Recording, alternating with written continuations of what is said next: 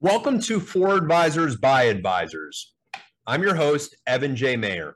Today, we are going to talk about tax loss harvesting. This is something that I've been implementing in my practice for a very long time, and it's a huge value add to advisors for their clients. And it's something that I would suggest all advisors consider implementing if you're not already implementing.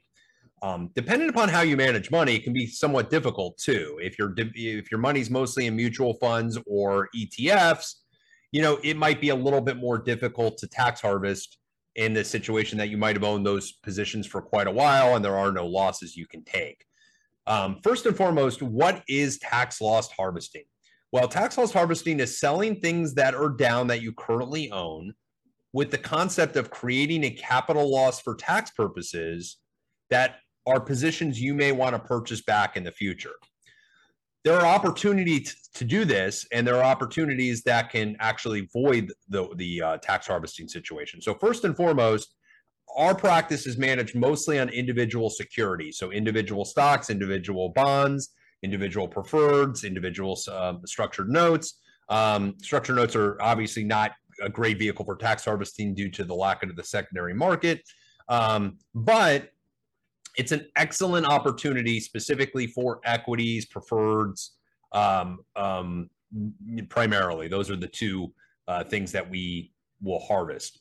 So what can get in the way of tax loss harvesting? Well, if you sell things when they're down and then you buy them back immediately or sometime within a 30-day window, the IRS disallows the loss. So as an example, if I bought Tesla today and I sold it 3 months from now for a 30% loss, meaning I could take that loss for tax purposes come tax season.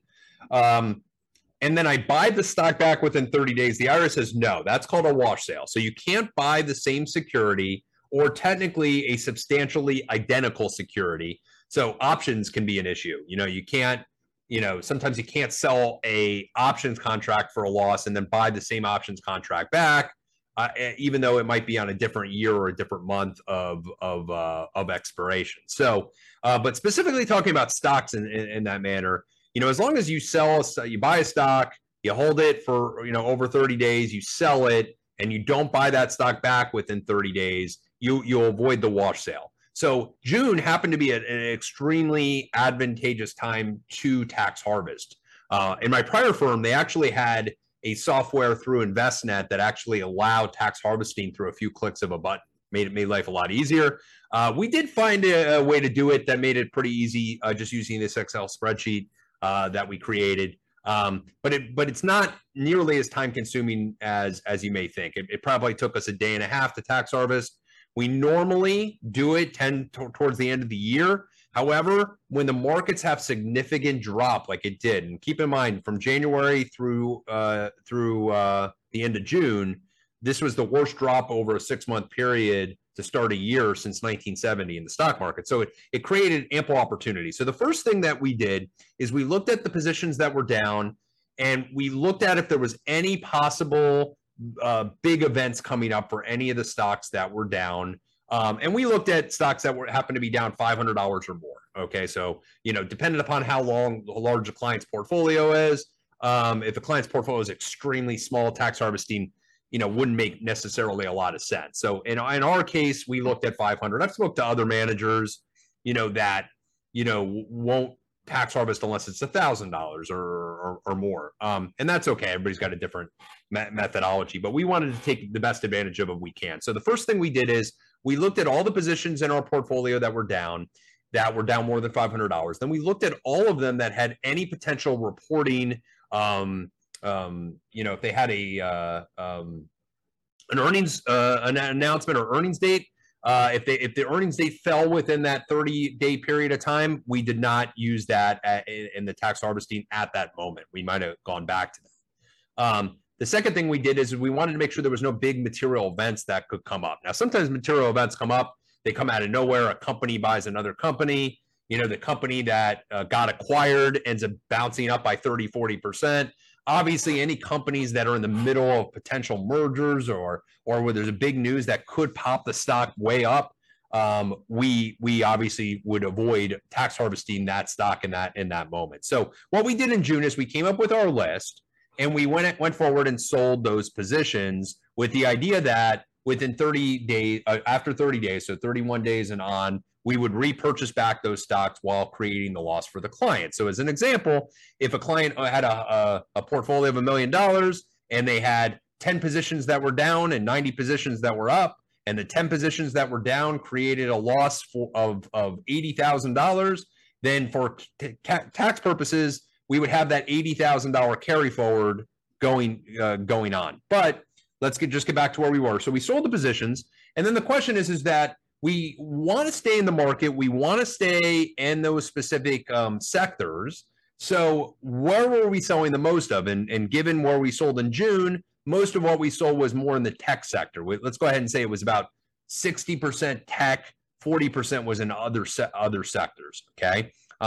So you could buy a replica ETF in return. It's not necessarily going to gauge the same stocks that we had sold, but would get us as close as we could. So you could buy a replica ETF such as Triple Q or SPY or, for the S&P 500. And that's what we chose to do. We chose to buy replica ETFs for that moment of time so that if the market did go up, and it did happen to go up significantly in July, we would not lose out on our potential upswing. We might lose out, we may not. We may actually gain because the ETFs outperform the current stocks that we had sold. So in the month of July, while we were tax harvesting, the money was invested in replica ETFs. And then when we thought was appropriate, we reevaluated the stocks after the 31 days and then repurchased the stocks back that we wanted to own and sold the replica ETFs or the ETFs that were,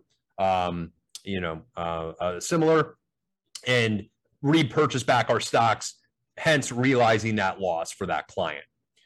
The reason we did it in June was market, again, was way down. And it also will give us a second option where if the markets bounce back towards the half of the year, and, I'm not necessarily anticipating that's going to happen, but let's just say it does happen. And we want to sell some of the gains and we want to take some of the risk off the table for our clients. We can rebalance that risk and do so because we have that loss carry forward and we can use that. If not, and the market continues to drop, we can go ahead and harvest a second time come December. And again, there's no June, December, January time you can do this. You can do it whenever you think it's the most appropriate time for your client.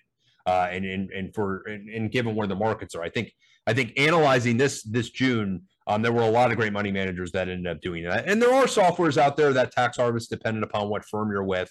So it is something to keep in mind. Now, you could also sell those positions and purchase new positions that you like if you happen to not like those positions. But for us, and the definition of what tax loss harvesting is in our situation, it is actually selling positions that we currently own that we still want to own,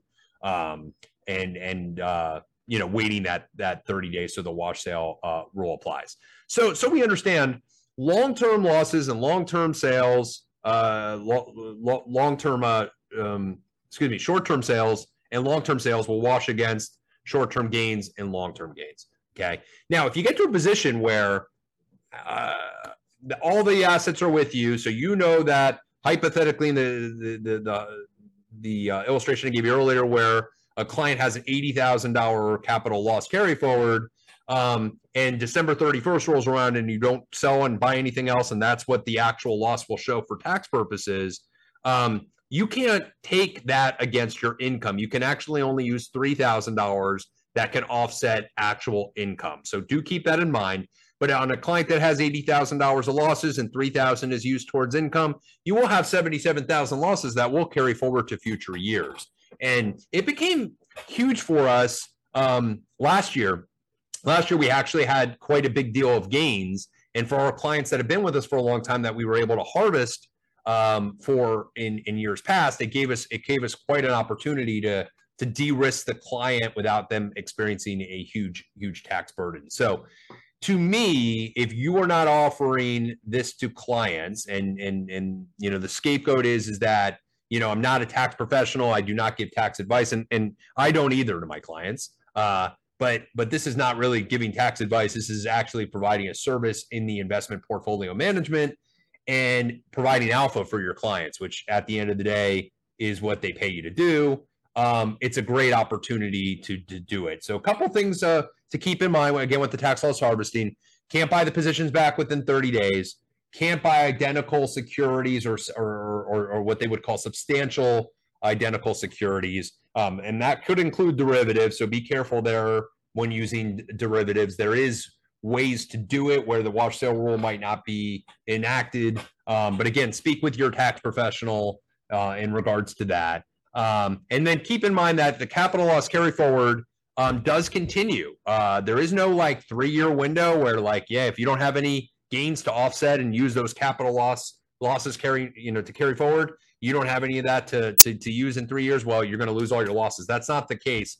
Actually, upon passing, your capital loss carry forward does go away. So that is something to know. So if you have elderly clients, keep in mind that if they have significant losses, tax loss harvesting might not necessarily be a benefit to them. Keep in mind, you cannot do this with qualified accounts. If you're a financial advisor and you don't know that already, you should know that. This is for non-qualified accounts. This is for, revocable trusts. Irrevocable trusts could be for all kinds of trust accounts, but specifically when it comes to qualified accounts, it does not work against qualified accounts. So let's make sure we know that. And it's a great strategy. It's great alpha to use for your clients if you're not already doing it. I would venture to say that of my clients that have relationships that are outside of relationships with me, I don't think there's more than 1 or 2 of those advisors that actually are tax harvesting.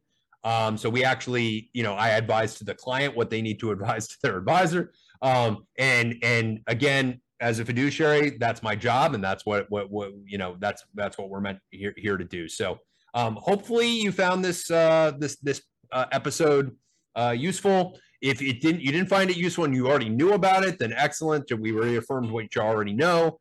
With ETFs, actually, for passive ETF portfolio managers, there is ways to avoid the substantial identical different ETFs that are out there. So keep in mind there is a way to do that.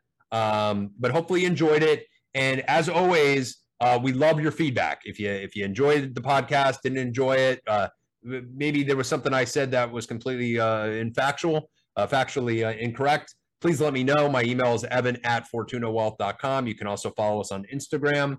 Our Instagram tag is here, and our LinkedIn tag is here. And you can follow us on either one of those as well. So hope you enjoyed it. And again, this is For Advisors by Advisors. I'm your host, Evan Mayer. Hope you have a great day.